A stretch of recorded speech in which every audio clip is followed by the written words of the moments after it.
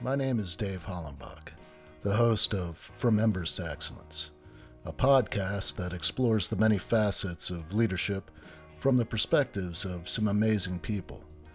We discuss the triumphs and failures that have shaped our lives and our leadership philosophies. I've found that it isn't whether we fail that defines us, but when we do fail, how we respond. Leaders dust off the ashes and use their failures as fuel to work harder and as lessons to come back wiser and stronger, more resilient, more determined, and more committed to excellence. Today I'm speaking with Rich LaMonica. He is an Army veteran who realized having a purpose in life is the best way to live. He is a life learner and is pursuing his doctorate from Liberty University in Homeland Security. He started the Misfit Nation podcast as a way to help veterans find their voice by telling their stories, along with bringing in experts who are willing to share tips with veterans on how to be successful through their actions. How long have you been doing your Misfit Nation podcast now? I started the Misfit Nation podcast the last week of January of last year. That's when the first episode dropped. So just over a year now. Yeah, man. Thank you so much for coming on and agreeing to have this conversation with me. We just recorded an interview on your podcast. That was pretty cool, man. I really enjoyed talking with you. So now we get to talk more about you. Yeah, we had to switch sides of the microphone. I had a blast chatting with you and learning your history and stuff. So now it's my turn to share with you. Well, let's start with where you were born and raised. Okay, yeah, sure. I was born and raised in Jersey City, New Jersey. My mom and dad were middle class, hard workers. My dad sometimes was working two jobs. Prior to me being born, he owned a bar and was working two jobs at the same time. So he's trying everything he can to make sure his family had everything he didn't have when he grew up. My grandfather still lived in the city with us at the same time. So we got all the values from our Italian grandparents and then my mom's parents, which were German, Scottish, Irish, the other half of Europe there. So we had all European values and how to get beat by your parents and stuff. So it was good at that point. And my biggest influence is my dad and his hard work and his efforts. My mom, her tenacity. I write about both of them in my book and how they molded us to be the people we are. My dad served in the Army in the late 50s, just before Vietnam. He actually served with Elvis Presley in the Armor Corps. And so we used to joke with him about that. He could have been a singer too, maybe, and did something different, but he wouldn't have had us at that point. And his influence, him being in the Army, my grandfather was in the Army, and then my brother joined the Navy. So his service was in our family. My other brother was going to join the service, but he hurt his knee, so he couldn't. Then I joined the Army after being told I couldn't by my dad. My dad told me, hey, enough of us has served. It's time for you to go to college. You're going to be our first college graduate. I said, okay. I wasn't ready for that because all through high school, I was taking classes that meant nothing, like shop, how to build the tree house, little bird houses, how to make ink plates and stuff like that, graphic arts and stuff. And then my last years of school, I had to take all the classes you need to get to college. So instead of just having a sham year, my senior year, I was taking 2 sciences, 3 maths in order to get into college and take the SAT. Somehow I did it. I made it through that barrage of classes and I got into a business college and then transferred to St. Peter's College in Jersey City, where I walked on and played football because I figured if I was going to be in school, I might as well hit somebody. Might as well be able to have fun and do something. We were the worst college football team ever, probably. We were 0-14 my 2 years there. But I learned a lot. You learn a lot about yourself when you lose that many games. And you learn a lot about your brothers and to your left and right on the field and who's going to stick up for you, who's not. But finally, I just told my dad, I said, look, I can't do this anymore. I have to. I'm going in. So I joined the reserves first. And after that, about 18 months in reserves, I was like, these guys, they're not what I thought the Army was. It's either active or nothing. So I went active duty. Left New Jersey in 1993 and I went to Georgia. I was there a couple of days, and as soon as I got there is when Black Hawk Down happened. So the battle from Mogadishu happened. Excuse me. And my unit actually got alerted. I had no idea what was going on. I'm brand new, active duty. Hey, we're on alert. Okay, I don't know what that means. And I was kind of lost in the sauce. I'm getting all these shots. You going here, you going there. It's awesome. This is great. I'm going away already, going on a cool trip. And then they found that I was in the wrong unit. So everyone left and I stayed there and I had all these shots, all this hoorah stuff, all this training. But didn't get to go. But I started my journey in the Army at that point. I went to California, did some training. I met my wife at this time. So 93, 94, we'd get married. I'd go to Korea in 95, come back to the States in 96 to Fort Campbell. We had our daughter in 96, 98, 78, 99, went to Fort Riley, Kansas. And from Fort Riley, Kansas, on 9/11, I was actually already deployed. I was in on the border of Iraq and Kuwait, Kuwait and Iraq, Operation Southern Watch, it was called. And we got the call saying, we're going to Threat Con Delta. You got to get back to the Cabal. So, we're like, or whatever, it's another drill. So we drove back and I started arguing with my lieutenant saying this is a lie because he kept saying the World Trade Center got knocked down. And that was literally, I can see it out my backyard to the World Trade Center from my house. I was like, there's no way it's gone. And then I sent one of my young NCOs and he went and looked and said, this aren't, don't yell at him anymore. It's real. We're at war. So that's how we found out. And so I went from basically a peacekeeping mission to pushing other people to go to Afghanistan to war at that point. So we're in wartime. Went back to Fort Riley and they sent us to the desert to train to go to Iraq. So we were in the desert, got sent back home to go train in the desert to go back. So 2003, 2004, I was in Iraq in combat in Ramadi, Iraq. I'm sure you've heard many stories about Ramadi, American Sniper. He spent time there, Chris Kyle. A lot of the big books that have been written about Iraq happened in Ramadi. And then we came back 2004. We lost about, I think, 35 guys in our brigade, 65 total with the Marines attached to us. Came back to Fort Riley. From there, I went to Alabama where I was supervising the destruction of our nation's stockpile of chemical weapons. So I did that for 3 years. Went back to Korea for 2 years. After 2010, came back to the States. I was home 60 days and went right to Afghanistan for my next combat deployment. So 2010-11, I was in Kandahar, and that's the first time I lost one of my soldiers in combat. It was December 31st, 2010, about 8 in the morning. Was clearing a compound and stepped on we believe he stepped on a pressure plate, and him and the lieutenant he was with got blown up. The lieutenant lived as a triple amputee. He did not, of course, and that's when the Misfit Nation was founded in 2010 with that core group of soldiers. 2011 came home, and we thought we were going to be home for a while. About 6 months later, we had a briefing in the gym in a movie theater on post, and I got to meet Herschel Walker. And Herschel Walker was there, buff, and he, always watching him play football when I was younger. He played for New Jersey Generals, and of course, we went to the professional, and then of course, University of Georgia. The dude was buff still. He got up there doing push-ups. We're talking to him. We're all motivated. So we left. Then they called us the next day. You got to go back to the theater. So we thought we were going to meet somebody else. And that's when they told us, hey, you're going back to war. So we weren't even home 7 months and we were already training to go right back into the cycle. And we went to Kunar the next year, 2012. I was on the ground maybe, I think, 2 days on my cop when I got wounded. A mortar hit behind me, came through my left leg, the back of my left leg, out the front of my left leg. And I really didn't feel it because the boom and adrenaline. I looked at my soldier who I was talking to, made sure he was okay. And then I told him to go help other people. As I looked down and seen the blood, I got a tourniquet on there, went inside. My lieutenant started taking care of it, cleaning it. But I didn't think anything was wrong with that. I thought it was just a scratch, a little flesh wound, what they call it. And so I sat there. I was still directing fire, directing people. And finally, Special Forces medic asked me, he said, Sergeant, you know what gangrene is? I said, yeah, I know what that is.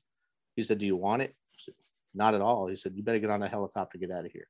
So I got on the helicopter, still thinking it's just a scratch. They're just going to clean it off and send me back. And I got there and they sent me right to the surgical wing. I said, what's going on? You're supposed to put a Band-Aid on this, send me back to the fight. No, you have to have surgery. Said, whoa.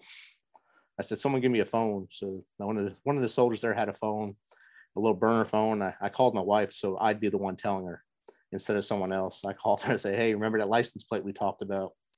She's like, what? I said, yeah, the Purple Heart license plate. She said, yeah, so we're getting one. And she just broke down the phone disconnect. I said, call that number back real quick. I told her, look, I'm all right. I'm talking to you on the phone. We're okay. I'm going into surgery.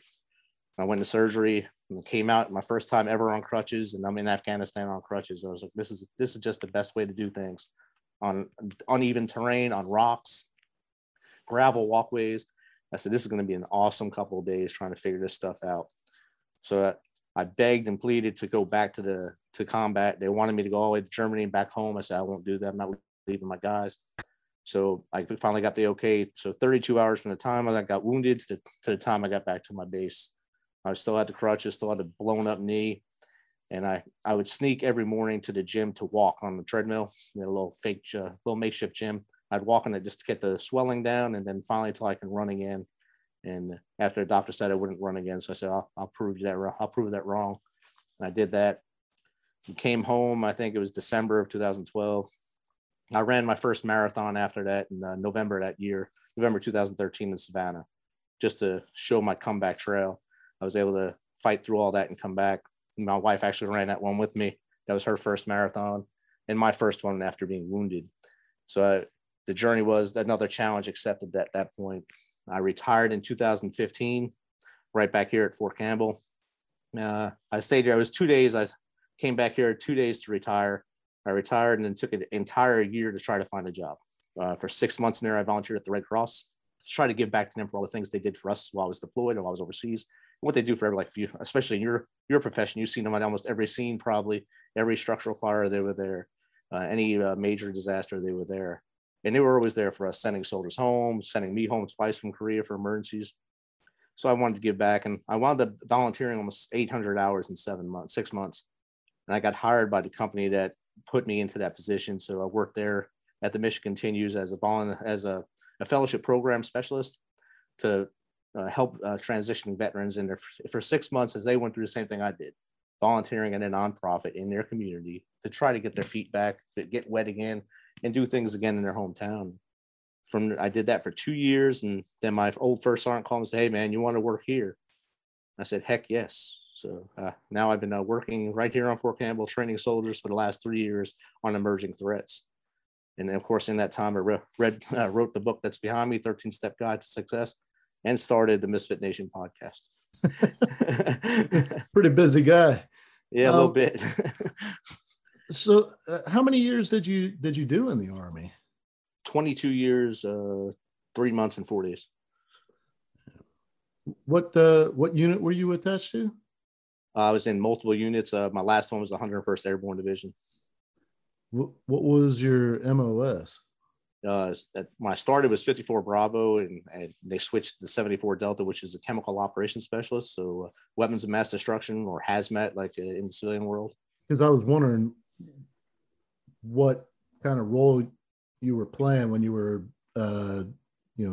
supervising the destruction or the disposal of all of our chemical weapons. So at that point, I was a senior non-commissioned officer. So I was a senior enlisted advisor. So I watched 300 civilians do the work. I went in there, and I was the guy that just stood back. I didn't touch them. I got to see them. I was one of the lucky guys to actually see part of our stockpile and watch 300 of the most amazing professionals I ever met in my life move those things with the utmost care and security from bunker to destruction. And they were great people, all of them. They still are. What inspired you to write your book? All right. My book, during 2020, as you know, we had this little thing called COVID start in 2020. So every month at the end of the month, I would write this crazy saying on Facebook saying, welcome to level 2 of Jumanji, welcome to level 3 of Jumanji, and have a little inspirational quote on there, what you should be doing. And my daughter said, "Hey, you should probably put that into a book and expand it." So at the end of the year, I actually laid out the 13 steps as my final thing. You made it to the end of the level, this level of Jumanji, you made it, go out and have fun. And I put the 13 steps. So I expanded all 13 steps into basically 10-page chapters and how to make those steps work for you. What are the 13 steps? I'm curious. All right. So the first step, first and foremost, tell the people around you that you love them. Tell them that you care about them. I mean, you don't have to be in love with them. Just say, "Brother, I love you." Just do that. You give a bro hug, give a high five. Don't let the days go by and regret if you don't have them anymore in your life that you didn't say, "Hey, bro, you're my homie. You're my best. I love you, man." And then after that, know your circle.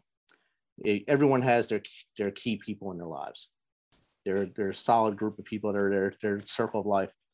Grow that circle, get that trust, and then start growing outward.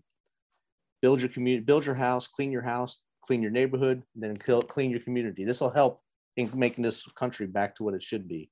one country instead of the way we are now, divided. If everyone starts worrying about getting their act together and stop worrying about the talking heads are saying, we'll start actually doing things the right way, like we were taught when we were growing up, everything like that. Live by rules is another one of the steps. So big fan of NCIS. Leroy Jethro Gibbs always had like 80 something rules on there. And some of them are logical. Some of them are just, of course, Hollywood. But Colin Powell also had rules he lived by for leadership. So he was one of the guys I looked to as I was growing up as a leader in the Army, as someone to emulate as a leader. Him and James Mattis, General Mattis.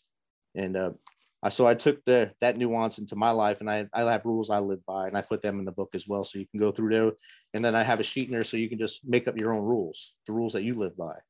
One of the ones I took from Gibbs is always carry a knife. You should always have something with you to cut out of something. If something happens, you got to get able to cut out or use it as a screwdriver. But you always have something you can fight with. And that's how the rules go. It's to make you a better person, not to be a business success or anything like that, but a successful human. How many times were you deployed into a combat theater? 4 times. Can you talk a little bit about how those deployments shaped you? And because clearly you're a different person than you were before you deployed.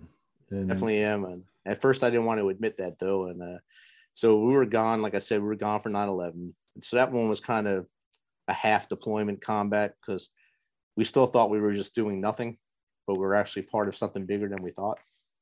But when I went to combat in 2003, 2004, and every time you roll out the gate and you're hearing ding, ding, ding, ding, ding, ding on your vehicle, it's because someone out there hates you and wants to kill you because they're told that we're the evil person. It kind of makes your mind go different ways. So the whole 360 something days I was there, you were always on. You're on all day, 24/7, always on in this combat mode. So that makes you adrenaline high. The adrenaline's up all the time. You're trying to get as much energy as you can. Red Bull was just coming out at the time, I think. So we drink them before missions. We'd have coffee, Red Bull, get out there, do our missions, and try not to let that drain out till the next one, and then do it again and keep repeating. Always head on a swivel. So when we came home from that one, I was driving from Kansas to New Jersey for leave, and I had to pull over. I said, I can't drive. I can't drive here anymore. And because every time I seen something on the road, I wanted to swerve way away from it, thinking it might be a roadside bomb. So my head was in this world like, hey, that's like the lowest level PTSD, I think, is just a reaction like that. So the ingrained moments like that, I didn't have it so bad where if I heard gunshots or fireworks, anything bothers me, but I can see things and like a box on the side of the road, because there's so much litter on the roads here. If you see that in Iraq, it's a bomb. If you see it in Afghanistan, it's a bomb. In the States, it's just trash most times, except in Boston during the Boston Marathon. So I'd swerve and do that things. And I was also a lot shorter with people. So if my daughter said something or did something, I'd snap. But I wasn't noticing this. I thought it was just me being normal. My wife and daughter kept saying, you've changed. It wasn't until I came home after the 2010, 2011 deployment to Kandahar that I asked for help. We came home, we go through regeneration, and I asked the doc, I said, look, I need help. Things are going wrong. And he just looked at me and said, you're a sergeant first class, you just got to get back in the fight. So, okay. I just asked for help. I literally just asked you for help. So it wasn't until I was out, and then 2016, I actually was able to go and sit with a psychiatrist and a social worker and get my head unscrambled and back to a place where I'm a lot better with things now. I take things in. I'm a little slower to react now than I used to be. I don't just snap at people. I stay calm, think things through, and try to go now. What was it in 2010 or after that 2010 deployment that really led you to say, yeah, I need some help? Well, like I said earlier, we lost Sergeant Michael Beckerman on December 31st, 2010. This is during, I don't know if you remember, they called it the surge into Afghanistan 2010-11, and General Petraeus was in charge of us. We were in the hottest part of the country where the fighting was the most intense. So every day we were losing people. Our division lost over 100 soldiers that year in Afghanistan. Our brigade lost 65 total on our brigade. My soldier was he was the 100th of the division that was killed. And he was my first soldier that actually fully got killed in combat. I had 2 wounded in Iraq, and I never really got to see him because they got wounded on the convoy up. He was one that was like the heart and soul of the platoon, and it kind of hit us all hard. But being the leader of the platoon, I had to lead them all and make sure they were good. I watched out for everyone else, and I made sure they all got help in theater, made sure they all went seeing people. But I really never got help for myself. I'd go running, I'd work out, and then go right back to patrol, go on patrol, make sure everything's going on. So by the time I got back, I was like, I'm on the plane ride home. I can tell it was all draining, and I knew I needed to do something. And the first thing I did when I got home was I drank as soon as I got home, drank beer, drank liquor. And then we went to the regeneration. I said, look, I need help. I need help now. And they're like, no, you're good. You're good. You got this. You just had a little PTSD. You're good. All right. Then I went back in combat again, like I told you, when I got wounded in 2012. And I knew I was off there, and I had this negativity going into that deployment, knowing that most of my friends who died on their third or fourth deployment. I said, I've already tempted fate 3 times. This is my 4th one. I'm not coming home. So I'm just going to go in and I'll just accept it. And it wasn't until I got wounded until I woke up. When I got wounded, I woke up and said, turn the switch back on. Let's get back in this fight. And I came back home. I thanked one of my soldiers, Sergeant Cumming, now Chantel Watts now. She told me, Sergeant, you're way better than this. Don't say those things. Don't say those things. Don't say those things. You got to get your head out of your 4th point of contact and get in there and fight. And I was just so negative, and getting wounded made me positive again and move forward. What were some of the things that helped you overcome a lot of those symptoms of PTSD? I think one, I did EMDR, so eye movement. I forgot the other, some kind of radial therapy. You talk things, and you have like these little buttons in your hand. You press them. I tell the whole story, and you try to relive it through the story to the therapist, and just getting it out and speaking about it, because I couldn't really talk about a lot of this with my wife, because there's not things you want to tell your wife and daughter. I've seen this. You don't want to describe that stuff to them. So talking to the therapist actually helped getting it out, and then getting active again, going out and getting on a running plan, going to the gym every day, and just being with humans and talking to people. When I was in the house, especially that first year after being in the military, is you take your boots off that last time, then you don't know what to do. And you run into that wall and you don't have nothing really to do. You have no real responsibilities except to make sure that your retirement check comes in and your wife and daughter have food. And once I started being active again, get the job and having that sense of purpose again, when I got to the Red Cross, I had that sense of purpose to help others. And when I went to the Mission Continues, having that sense of purpose to help my fellow veterans. And now my sense of purpose with the job I have now to help young soldiers so they can come home from war if they deploy. So that you have that sense of purpose, a purpose-filled life. What are some of the things that that maybe you would like to share with young soldiers or soldiers that are getting ready to deploy for the first time, things that they might see, and knowing that there is that stigma surrounding PTSD and getting help. Is there any advice? The one thing I always tell soldiers is trust your training. Because a lot of times you go, I don't know, even in the fire department, you had to go to mandatory training every year. Every year you had to do reclass and recertifications. In the Army, it's no different. You got to go to ranges. You got to go to first aid classes. You got to do all certain things every year. And most times it just becomes monotonous. Yeah, I'm here, I'm signing in, but I'm not really present. It's not until you actually need those skills that you realize the value of it. So an example of this was in 99, before I left Fort Campbell. I was on my last field problem here, actually, and a helicopter flew over us and crashed right past where my squad just walked. My whole squad ran into this and went on autopilot. Every training that we had for first aid was just going on automatic. We didn't even think about it. It just happened. Everything we did, we were able to get 5 of the 11 guys out there alive. One of those 5 did pass away later, but we were able to get 4 to live and have basically a life after that day, just based off operations that we did in those classes that we thought were monotonous, but it all kicked in. So when I see soldiers and they're getting ready to go, like currently guys are going over to Europe to help NATO, trust your training. You're going to see bad things. Combat is ugly. It's not pretty. It's not like Hollywood where if someone dies, everyone just drinks a coffee or drinks a beer and walks away. It's in front of you. You get the seat. You're going to pick up your buddy. You're going to have to carry him or her someplace. You're going to see it. You're going to have it all over you. You can have the smells of combat. Just be ready for it. It's not going to be the end of your life. You can still live past it, but live to fight another day. Live like they think they wanted to fight, or live your battles, the next battle, like they would have lived theirs. And that's kind of what when I did Sergeant Beckerman's eulogy, I told both platoons that he was a part of that, hey, we got this now. We're in the breach. Let's go keep this fight going. And so keep them motivated to move forward. Don't take steps back. If someone dies or someone gets hurt, move forward, because that's what they would have wanted you to do. One of the things that I talk a lot about with my guests is really those moments that we fall flat on our face, make mistakes, maybe even things that are to the point where you feel a sense of shame, and being able to recover from those and move forward and taking a lesson out of those experiences and maybe be able to use that experience to add value to somebody else.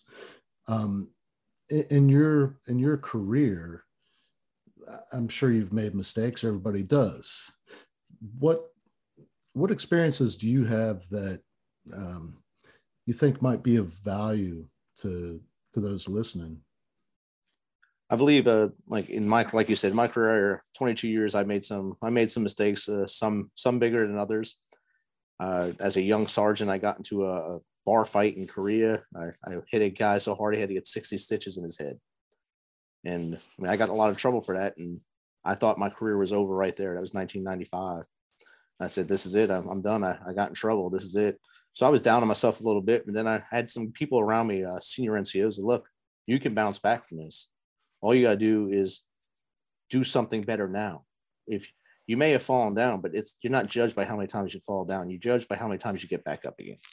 So if you lay down, that's what you're judged by. You stay down and just roll over and play dead, you're that person. But if you're the guy who every time he stumbles, gets right back up and keeps going forward, that's what everyone will remember. That dude's a fighter. He's tenacious. He's resilient. He may make mistakes because not everyone's perfect. You're going to make mistakes in life.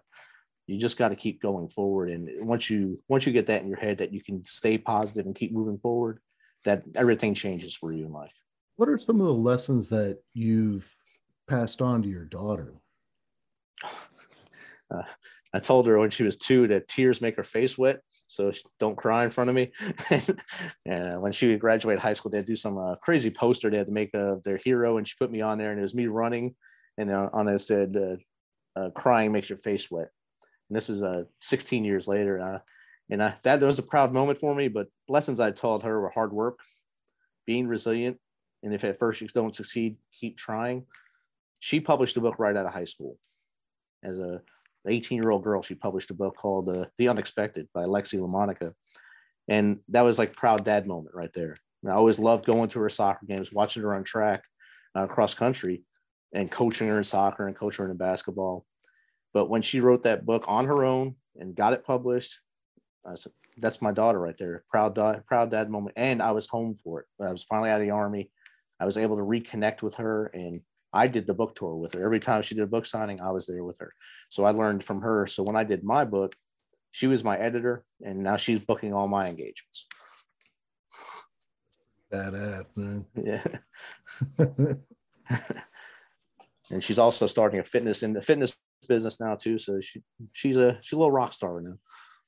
I'm sure you've taught your daughter a ton of stuff, but if there was one lesson that you believe maybe you haven't taught her yet, or one that you have but you'd like to reemphasize, what would that be? I think the one lesson I taught her when she was younger, and I reemphasize all the time, is friends come and go, but family lasts forever. And I try to reiterate that to her. I said, you're going to have people that come in and out of your life. Those are acquaintances. You have people that come into your life that stay tight with you. That's your family. You have your blood family, then you have your family, which are the people that you that you can look at and say, look, I need help right now, and they'll be there for you. Always find those people and rely on those people, and also give them back what they give you. Don't just always take, and don't always look for a handout, look for a hand up. And I think that's resonated with her a lot now. I ask these questions of a lot of my guests, you know, especially those that have daughters. I've got a 15-year-old daughter. And, oh yeah. you know, I just, I feel like I've done a pretty good job as a father, but you know, you always want to do better. Oh yeah. So yeah, I ask those questions because any little pointers, I like to put them in the file, you know. Definitely. I think I'd always reach back to my dad and ask him questions, make sure I was doing things right. And he had 3 sons and 1 daughter. I had 1 daughter, so he knew some of the lay of the land. He was able to give me some pointers and tell me how to get out of my own way. So it was good. I think the best thing, like for me, I wasn't gone all the time. My wife was the one who raised her, since I was gone a lot during my daughter's formative years. I wasn't here when she got her license. I wasn't here when she got the chicken pox the first time. I wasn't here for her first step. I mean, I was gone a lot. And so the years after I got out have been the best years of our relationship. So we've grown so close now, and between her 18th birthday and now 26 years old, that we're inseparable now. All those deployments and stuff had to have been, you know, tough on your marriage too, right? It's not easy. No, not at all. And having a strong wife at home, it took a toll on her, and we're working with that now. Our marriage is solid. It's just mental health for her, always worrying. As soon as I walk out the door, is he coming home? What do I do if he's gone? How do I do this without him? What do I do when he's not here? But what if something happens while he's gone and I can't handle it here? Will he be mad at me? And I would never be mad at her. And that's why she had control of the finances. I never took control of it, because I knew if something happened to me, she would have to do it anyway. So you might as well do it. Just let me know if I need to make adjustments anywhere. So she was always strong. And so every time you come home, it's like almost starting over again. So it's the newness again. It's like a honeymoon phase every time you come home. And then you go through those ebbs and flows. So you get I'm tired of you now. Let's get away from each other for a little bit. So now with this job here, I don't leave as much, but she's real happy when I go on trips now. What advice would you give to the young soldiers that are getting married, they're married, or just because I know, I mean, the divorce rate in the military, in public safety, I mean, it's high. Yeah, and for somebody that has been able to keep it together, you got to have some pointers, man. I was told by my Uncle John right when I got married, he said, always talk to each other. And his wife she was a talker. I mean, she yapped all the time. And I asked him how he dealt with that. And he said, sometimes you just mute them out and try to figure out when they're going to end the sentence. And then they'll say, what I just say, you say what they said at the end, and they'll just keep going. So I took his pointers to always talk to her. Never go to bed mad. Always say, I love you. Never leave the house without saying, I love you. Make sure I always walk at 4 o'clock in the morning, 4:30 in the morning, we get up together. 5:30, she leaves for work because she works on the other side of town. And I walk outside in my shorts and hoodie, and I wave goodbye to her to make sure she drives away safely. But communication is key. Having give and take. No, either one of you is not the alpha. It's in the fight together. It's one team, one fight. And the ones I see a lot of things fails when one of them has to have everything right. They're always right, and the other person is never able to do anything that they want to do. Those usually fail. Or if it's all about the sexual part of the marriage, that fails. If it's not something where you can do other things like go for a hike or go for a run, or maybe just go get ice cream, those things matter. Little things matter, and then you have to take that into account. And for the young soldiers, when you come home, you're not in charge. Remember, they've been running that house the whole time you're gone. They've been doing everything. Don't come home and try to be a tornado. And I call it seagull leadership. You come in and crap all over everything, and then you leave again. Just melt back in, and just start saying yes, ma'am, or yes, sir, whoever was home, and then kind of slowly go back into it and then get back into the action. Don't try to disrupt the lifestyle. I would imagine, like as a first sergeant, you had to, counsel quite a few of your soldiers. Oh yeah, definitely. What was one of the biggest things that you saw? Alcohol related incidents, probably the biggest thing. And that's the military and Hall. I mean, every military base has a class 6 that is straight up alcohol, cheapest, no taxes. So if you're 21, you can buy all you want. If you have a buddy that's 21 and you're 18, he'll buy it for you because your brother's in arms. And, they figure if you're 18, you're old enough to die for your country, you can drink. But a lot of these guys don't understand that when you drink, you got to be responsible. And they get the DUIs. They go out and get drunken disorderlies, public intoxications. And then those lead to other things where they come home and now they're domestic assaults and stuff. So in domestic violence in the military, you wind up with the Lautenberg Act put on you. You can't carry a weapon. So you got to get out of the military. So that's a hard counseling to give somebody and tell them, hey, you're done now, man. You've done 11 years, but you're done. You can't even serve the military anymore because you can't hold a weapon. And their heads drop. Some females who get pregnant, they get a choice to stay in or get out. So that's a counseling you got to do for them. And a lot of mine stayed in, so that was an easy one. You just got to write it down that they made that choice to stay in. But there's so many things that happen. The weirdest things. A guy came home, bath salts and meth. He beat up his house because he thought there were zombies in there, trying to kill him. That was the weirdest one I had. But it's a plethora of things that happen in the military. That it happens on the outside world too, but in the military, it's like a fishbowl, and everyone knows everything. I don't know. When I get an opportunity to talk to somebody with your experience, I like to just try and get as much information as I can, because it's leading in the military, especially in combat. It's those high stress environments where it's the leadership ahead of deployment that really makes a big difference. And if you don't get that right, you're pretty much screwed, when you get into that high stress environment, because those people don't trust you. Definitely. And my 2010, 2011 deployment, when I was in Korea until 2010, till July, I got here. And 60 days later, I met my platoon in Afghanistan. They left in April from Fort Campbell. So I never even met them before. Didn't do any of the train up with them, didn't do anything. So I went in there as the untested leader. So I had to prove myself to this platoon that I was one of them. So I went on every patrol with them. If they were getting dirty, I was getting dirty. If we were building a tower, I was building a tower. Unless I was called away to do something else, I was there with them and showing them that I was willing to be in the suck with them as much as possible. And then my other 3 deployments, I was there for the train up. So you have that camaraderie going in. This one here it was a building process, and that's what led to the Misfit Nation. Now, it's funny that you should say all that if they were getting dirty, you were getting dirty. You didn't have to do that. What made you, what was it that led you to take those steps? In my career, I always had leaders that did that if they told me to do something, they were doing it right next to me.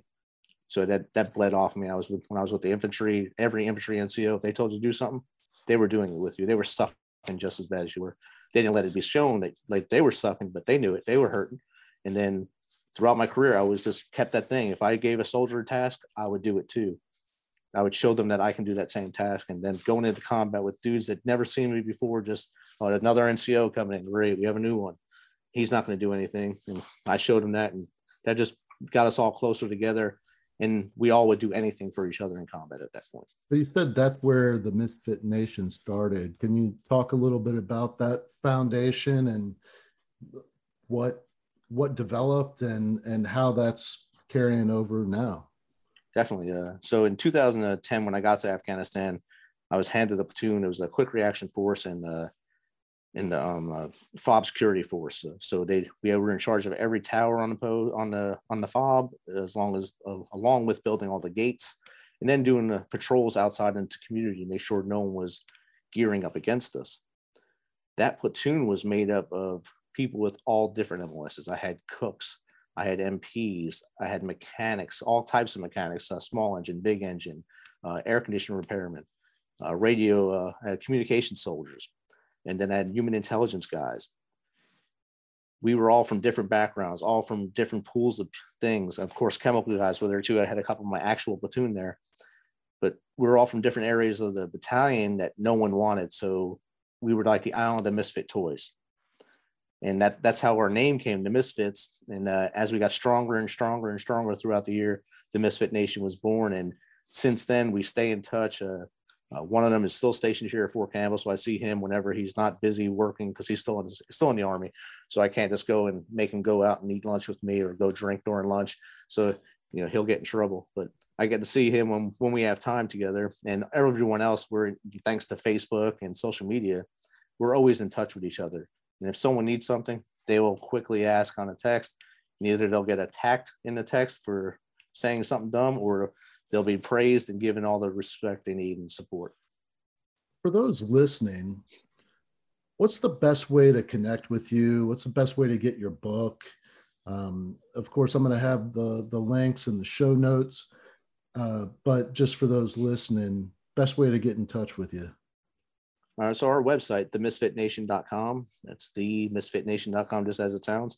That has everything on there. It has all our episodes of our podcast. It has both the audio and the video, the YouTube's version. And then it has a store link on there to buy the book, to buy our merchandise, like our hats and stuff, or hats and shirts. And I think there's a contact form on there. Usually when I get contact from that, I get back with people within a couple hours, or they can just write me at misfitnationpodcast@gmail.com, and I get right back with people. Is there anything that we didn't talk about that you think is important to share with the listeners? I think we hit everything. I think Yeah. we hit a lot of stuff. Yeah, man. Well, man, I really appreciate you taking the time to talk with me and share your story. I think it's really powerful. I want to thank you for your service and everything that you gave to this country and continue to give. So thank you very much, man. You're welcome, brother. Thanks for having me on here, and let me share my story with you and your audience. And if anyone out there needs anything, like I said, just reach out and I'll do my best to get you the help you need. Thank you for listening to this episode of From Embers to Excellence. Please like and subscribe to my YouTube channel. Follow me on your favorite podcast platform and visit hollenbachleadership.com for additional content. My goal is and always will be to add value to as many people as possible. So if I can be of any assistance to you or someone you know, please connect with me via email or on one of my social media accounts, linked on the homepage of my website. Remember, our failures don't define us unless we let them, and the only true measure of a leader is the success of their team.